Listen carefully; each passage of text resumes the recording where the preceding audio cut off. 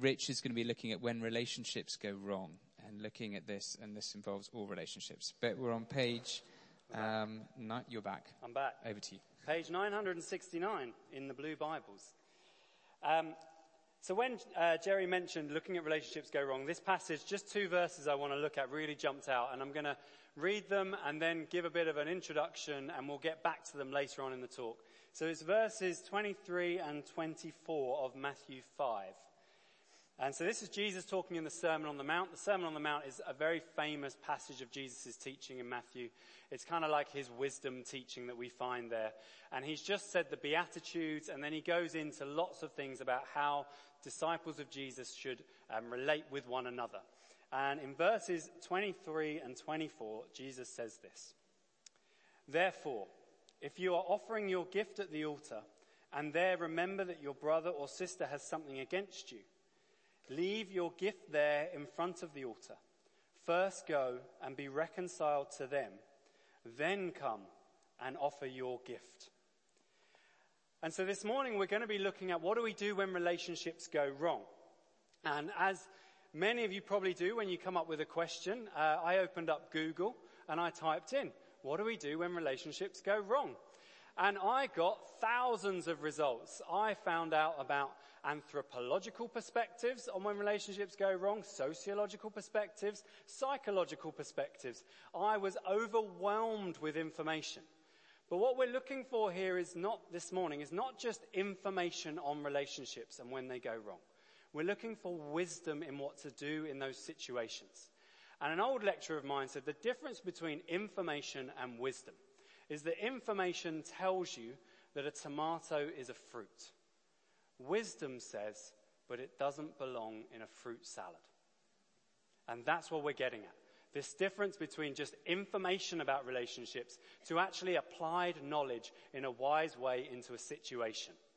And so I thought, where should we start in terms of understanding why it matters when relationships don't go right, when they go wrong? And I think we need to begin with the fact that humanity have been made in the image of God. And so who is the God who we've been made in the image of?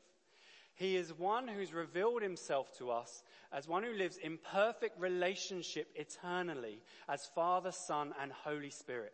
So God is perfect relationship as Father, Son, and Holy Spirit. And so at the core of his being is relationship. And if we understand God to be the grounds of all being, in saying that at the core of God's being is relationship, I'm saying that at the core of all reality is relationship. But there's another important point that comes from the fact that God is in perfect relationship eternally. When we think about the idea of creation. Because God was living in perfect relationship, Father, Son, and Holy Spirit, in perfect communion. He did not need to create. His choice of creation was because he wanted relationship with us. He could have existed perfectly without us. And we're going to come back to why that is significant later. But then as human beings, we are ones made in the image of God. So we are made in the image of one who is perfect relationship. And so that starts to help us understand who we are as humanity. Now, in the 1600s, there was a philosopher called Descartes who wanted to try and work out how do we know anything about existence. And so he shut himself away in a cupboard. And when he came out of that cupboard, he came up with this phrase, I think, therefore I am. Basically, what he was saying is when I was shut away in the cupboard, I still thought, and therefore I knew I existed. I think, therefore I am. And this has heavily influenced the Enlightenment and then modernity and our culture now in postmodernity. And one of the major influences of Descartes' I think, therefore I am, is the fact that when we think about how do we understand who we are, we go and look inside ourselves. So you might have heard people say, I just need to go and find myself. And so we get this culture of very individualistic thinking. In order to understand who I am, I need to be separated off from everyone else. And I need to go inside of myself to discover who I am. And what I'm saying this morning is that is completely counter a Christian understanding of reality. Now, our culture today has moved on slightly from this very rational, I think, therefore I am, because we've been so influenced by consumerism and so influenced by what I would call the age of emotion. So today you could say, I shop, therefore I am. So think about how much our identity is filled up in what we wear, what we buy, the car we drive, the house we own. I shop, therefore I am. Or you could say, in the age of the emoji, I feel, therefore I am. I feel this, and therefore this is my reality. And I respond to these Facebook posts with a crying face because I feel sad, or a smiling face because I feel happy. Emotions are very dominant in our culture. But what I'm suggesting this morning is that from a Christian worldview perspective, the better phrase is I relate, therefore I am. Who we are is made up from the relationships that we have. So take me, for example. I am Rich. I am husband to Kit. I am son of Beth and Stephen. I am brother of Emma. I am colleague of Phil. I am friend of Jerry. All of these different relationships inform who I am. At the center of that, I am son of my Father in heaven. But my vertical and my horizontal relationships inform who I am. Are you with me? So therefore, when relationships go wrong, the reason that it's so serious is because it affects who we are as people. So when my relationship with someone is broken, a part of who I am is broken because I am no longer in a good relationship with them. So that is why, in terms of when someone dies, for example, it's so painful because a part of who you are, in a way, is dying with them. Because whilst you will still always be their son, daughter, husband, wife, friend, etc., you will never relate to someone in the exact way that you related to them. You will never be known as the daughter that you were to that person. And so when we die, part of who we are dies also. And so relationships are critical because they are at the core of reality in terms of God being Father, Son, and Holy Spirit in perfect relationship, but also in terms of who we are as human beings and how we understand ourselves. And if we want to see both our own lives flourish, but also our church community flourish, and society flourish, I think we need to look at how can we ensure that our relationships are healthy. Because it is from healthy relationships that we will see the flourishing of our own lives, the flourishing of our church community, and the flourishing of the society in which we are part. Relationships are vital to our own personal well-being, the well-being of our communities and our society. So, what do we do when relationships go wrong? I thought a good place to start would be looking at, well, what did God do when his relationship with humanity went wrong? What can we learn from God's actions to reconcile his relationship with humanity in terms of how we might then be reconcilers in our own relationships? And so we start out by saying that God took the initiative. Think about the Garden of Eden. Adam and Eve are shameful and they've hidden themselves off. They're hiding. God takes the initiative to find them. He goes into the garden and looks for them and seeks them out. And throughout Scripture, we continually see God taking the initiative to reconcile humanity to himself. The ultimate initiative act is Jesus taking on flesh. It is God humbling himself in such a way that he can then reconcile himself to us. And so he humbles himself. He takes the initiative and then he humbles himself. Not only by taking on flesh, but he humbles himself so much that he dies on a cross, the most shameful death. And he endures the depths of death. God in Christ experiences death. So he takes the initiative. He humbles himself. And in that, he becomes vulnerable with us. The God who we worship is a God of vulnerability. he opens himself up to the abuse of humanity. He opens himself up to humanity hating him, to humanity choosing to kill him. He is vulnerable with the one that he wants to reconcile to himself. But the reason that he is so vulnerable with the one he wants to reconcile to himself is because he is putting the needs of humanity before his own needs.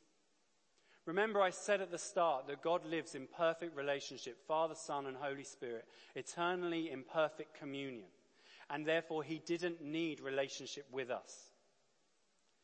But he knew that we need relationship with him. And so he put our needs before his own needs.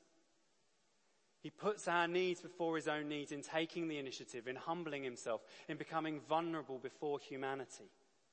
All because he loves us sacrificially. He gives his one and only Son so that we can be restored to relationship with him. The relationship that tells us we are sons and daughters of our Father in heaven. I want to share a story at this point which is quite personal to me, but I think it's important to share it. In theology, when you think about the work of Jesus on the cross, so what has been achieved in the cross, the word that gets used is atonement. And you can break that word down to mean at one-ment. So through Jesus' death on the cross, at one-ment is achieved between God and humanity. But also, there is a sense in which at one-ment is achieved between humanity. Because there are circumstances where we may be unable to reconcile a relationship with someone. From my own personal experience, when my brother committed suicide, he committed a deep pain towards me. He hurt me deeply. And there is no way I can reconcile that relationship with him because he's not here. The depths of the cross tells me that my relationship with my brother is reconciled through Christ's death. There are some relationships that due to people dying, we cannot reconcile. Some of you, like me, may have experienced someone dying who you were on bad terms with. And the good news of the gospel this morning is that in Christ we find reconciliation of those relationships. And I thought it was important to share that. But our passage that we read earlier tells us that there are also relationships which we are called to reconcile ourselves. Paul writes in 2 Corinthians 5:18, "All this is from God, who reconciled us to himself through Christ and gave us the ministry of reconciliation." So because of all we've talked about in terms of God reconciling us to himself, he then says, now go and be reconcilers. And he says that so far that in Jesus' teaching we see these people in verses 23 and 24, they're going to the temple to make their sacrifices. They're going to offer their worship to God. It's like they're going to church to worship God. But Jesus says, if you are going to worship God and you realize that you have a bad relationship that needs to be reconciled, turn around right now and go and sort that relationship out. The health of our relationship with God is intrinsically linked to the health of our relationships with one another. Jesus sums up the law and all the prophets by saying, love the Lord your God with all your heart, mind, strength, and soul, and love your neighbor as yourself. The vertical relationship with God is intrinsically linked to our horizontal relationships with one another. Why do we do the peace? We say, go and meet someone who you've not met before. And that's great, and it's good to go and meet people who we've not met before. But historically in the Anglican Church, the peace is there because it's from this passage. It's acknowledging that if we're going to worship God, we need to make peace with one another. And so they put it into the service so that if there was someone in your church community who you'd fallen out with, at that moment you would go and find them and say, I'm sorry. Or they would come and find you and say, I'm sorry. and there would be peace between each other. And then we would worship God. Now, it's good that we do it in the way that we do it, but I think it's interesting to know the history behind it, because it highlights in Anglican theology the importance of the vertical and the horizontal relationship being intertwined. And so if these are the great lengths that God went to restore his relationship with humanity, how do we take what God has done and apply that to our own lives and our own relationships? What can we do to reconcile the relationships that have gone wrong in our lives? And when I'm talking about relationships, I'm not just meaning with loved ones. It may well be work relationships, friendships, in families, in marriages. All relationships have the potential to go wrong because we're all human beings who fall out with one another. So what can we do to help them be made right? And I want to offer you 7 quick steps to restoring relationships. My own little BuzzFeed article for you.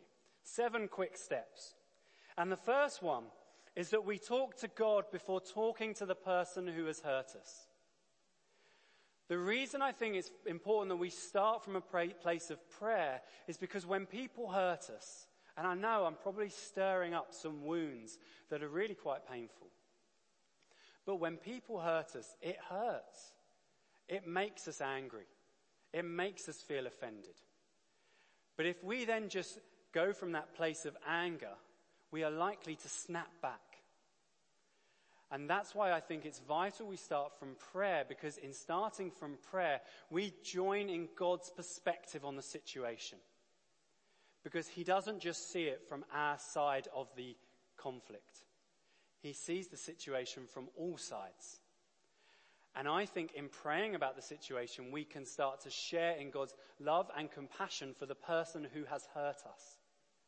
And therefore, when we come to engage with that person, we engage with them from a place of considering them and valuing them as better than ourselves, as Paul says in Philippians 2. That we don't just look to our own interests, but to the interests of others. That we have and share in the same mindset of Christ Jesus. So what do we do when relationships go wrong? 1, we start from a place of prayer. Because also in starting from a place of prayer, it helps us to resist the temptation to gossip. It can be so easy when someone's hurt us to just immediately jump into, I can't believe what that person did. Did you know what they've done to me? I can't believe they did that to me. Have I told you about what happened to me last week and what this person said to me? It's just awful. I think they're a terrible person and they did that to me. Do you think they're a terrible person? Gossip just provokes and grows unhealthy relationships. It increases unhealthy relationships. In praying about the situation, I think it helps us resist the temptation to gossip. Now, I'm not saying that means we don't seek out wise counsel in terms of how can I go about reconciling that relationship. But I think from the place of prayer, God's Spirit will help us understand what does wise counsel look like, rather than what does it look like to go and badmouth someone to someone else. And so then we come to the second point. So the first is start with prayer. The second is always take the initiative. And this is hard. I've been at work many times where I've snapped in a meeting because I'm tired. Where I've sent off an email in too harsh a tone that I should have gone and talked to the person about instead. Where I've said something on my lunch break which is actually gossip and I shouldn't have been gossiping about it. And I've got back to my seat at work and I've thought to myself, Rich, you shouldn't have said that. And you just get that nudge inside of you that's like, I should go and say sorry to that person. Or I should go and say, I'm sorry for speaking out of turn. But you don't want to. Because all your pride jumps up and you're like, no, I look stupid. I hate admitting that I'm wrong. But that's the Spirit nudging me saying, no, go and be like Christ Jesus. Go and take the initiative. Think about Jesus on the beach in John 21. He's resurrected. Peter, James and John, who abandoned him to his death, are out fishing at sea. Jesus takes the initiative. He makes them breakfast and he says, lads, come and have breakfast with me. Jesus took the initiative to those who had deeply hurt and wronged him. He calls us to take the initiative as well, however hard that may be. But then the third point is to sympathize with their feelings, and this is related to praying for the person. Because there'll be things going on with that person who you're interacting with. There'll be reasons why they've treated you the way they've treated you. There will be, they may well have done wrong. I'm not making small the things that they have done to us. But it's trying to go and interact with someone from a place of compassion and grace, so that when we share with them in truth and honesty, we're doing it in a way that is loving rather than seeking to hurt. Paul in Romans 12 talks about responding to evil with love. And that's what I'm trying to get at here in terms of how we go about restoring relationships. We pray, we take the initiative, and then third, we seek to sympathize with their feelings so that, as Paul says in Ephesians 4, we are kind and compassionate to one another, forgiving each other just as in Christ God forgave you. So it's all about how is our heart towards this person who has hurt us. Are we stirring up bitterness and anger towards that person so that we can then go and take chunks out of them with our words? Or are we stirring up compassion towards this person who, yes, they've hurt us, but we know it is for their good and our good that our relationship is somehow reconciled through love and forgiveness? And so the fourth point builds on this and thinks about Jesus' teaching in Matthew 7 verse 5, where he talks about the log and the speck. Next time you're walking in Bushy Park, go and pick up a log and then go and pick up a speck. They're wildly different in size. And Jesus says, look at the log in your own eye before you look in the speck in someone else's. He's challenging us to acknowledge that we may not be the completely innocent party in a situation of discord that we think we are. It's really easy to fall into the viewpoint of, I've done nothing wrong here at all. Now, you may not have done as much wrong as the person who's hurt you, but it's always worth considering what's going on with me first, before then entering into a conversation of reconciliation with a person. And I meant to say earlier on when I said take the initiative, go and talk to the person face to face. In our age of digital communication where you can send a text, you can send a WhatsApp message, you can send a message on Facebook, you can send an email, you could do it on Snapchat, through Instagram, every single possible form of communication you could ever dream of. But if I wrote a sentence to all of you in a text and then asked all of you, what did I mean by that sentence? You could easily give me 100 different interpretations of that sentence, depending on where you put the influence on various words that I said. Hard conversations are best had face to face. Our body language, our tone, everything about it informs how the conversation goes. So 1, pray. 2, take the initiative. 3, sympathize with their feelings. 4, the log and the speck. Acknowledge any part you may have played. 5, attack the problem, not the person. The marriage course is great on this, at getting you and your spouse to think about the problem that you have out here, so that your language comes to be talking about the problem rather than accusatory statements at the person.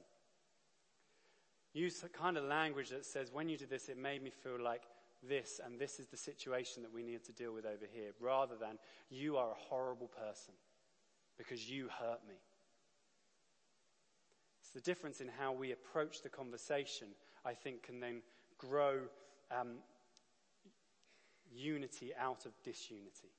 It's all about our heart attitude towards the person as we enter into the conversations that are likely to be very hard, because it does hurt when someone destroys a relationship because of what I said about how much it informs of who we are.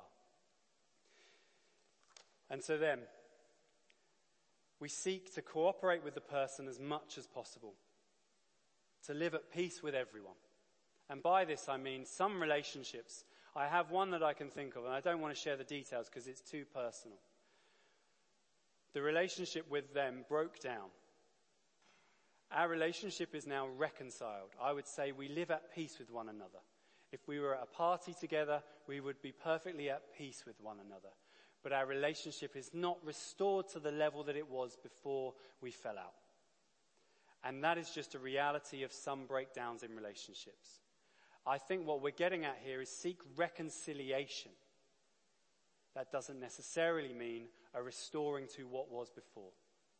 Seek to live at peace with one another, but emphasize reconciliation, because Matthew 5 verse 9, blessed are the peacemakers, for they will be called children of God. We are called to image the one who lives in perfect relationship as Father, Son, and Holy Spirit. And therefore, if we want to have a healthy relationship with God, we need to take seriously the health of our horizontal relationships with one another as well. Often when we talk about the ministry of the Holy Spirit, we make the Holy Spirit one who pretty much ministers in terms of our vertical relationship. So the Holy Spirit is one who helps us in our relationship with God. And I think sometimes we can therefore fall into the trap of being very individualistic in how we view the Spirit's work. But Augustine talked about how the Spirit is the bond of love between the Father and the Son. He is the one who perfects the Father and the Son's relationship. And some of the holiest moments I have been privy to, the most Spirit-filled moments that I have been a part of, is when I have seen relationships reconciled in amazing ways. The Spirit's work is a work of reconciliation. Yes, of reconciling us and enabling us to call out, Abba, Father, but also of reconciling us to one another. And that's where I think he is leading us this morning. To this place of taking seriously the Spirit's work of helping us in restoring and reconciling our relationships with one another. Because if we want to have a healthy relationship with God, we need to be seeking healthy relationships with one another.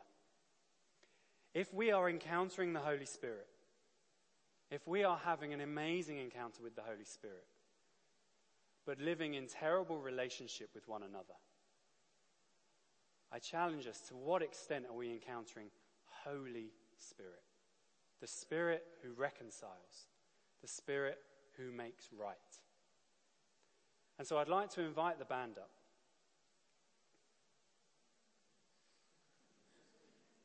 Here they come. Because I think our response needs to be around this idea of restored relationships between one another. Now, this doesn't mean that I'm going to ask you to go around the room and find all the people who have offended you in this room and ask for forgiveness or say to them, you've hurt me. I think that would be a bit intense for 12:26 on a Sunday morning. But I am going to ask the Spirit to raise our awareness of where there may be relationships in our lives that need reconciling. And so if you're able, stand with me. I have some questions that I'd like to pose to you, and I'm going to ask the Spirit to be nudging us as I ask these questions. And I would strongly recommend that if there are people who come to mind as I ask these questions, that you wouldn't ignore the Spirit's nudging this morning. That you would take the initiative off the back of the Spirit's guiding to reach out to that person. But I'm going to pray, Holy Spirit, as you raise up potential people that we need to be reconciled with, may you do it in a way that is gracious. May you do it in a way that is compassionate. May you do it in your uniquely gentle, comforting way. Because I wonder if there's someone in your life who's hurt you. And the Spirit might be this morning nudging you to take the initiative in seeking a reconciliation in that relationship. Holy Spirit, I pray you would enable us to take that initiative. Or you may have hurt someone. You've just shunned them from your life. You've given them the cold shoulder. And if the Spirit is raising up a name of someone you've hurt, I pray, Holy Spirit, you would give us the courage and the vulnerability to go and ask for their forgiveness.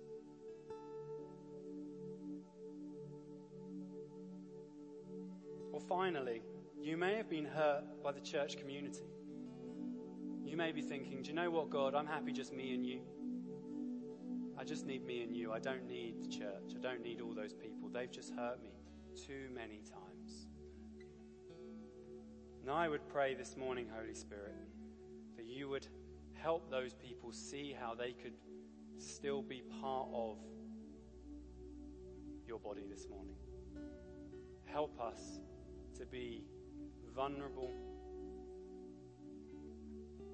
and open to being part of your community of followers, in relationship with your community, as well as in relationship with you. And so if there's anyone who's involved in prayer ministry, and whilst we go into a time of worship, I would love to encourage you, if there is someone who has been raised up into your mind as I've been chatting or as we've been praying now, that you would be brave to respond for someone to pray with you. So there'll be people down the front who you can pray with. Thanks. Thanks, Rich. So yeah, if I can invite the prayer ministry.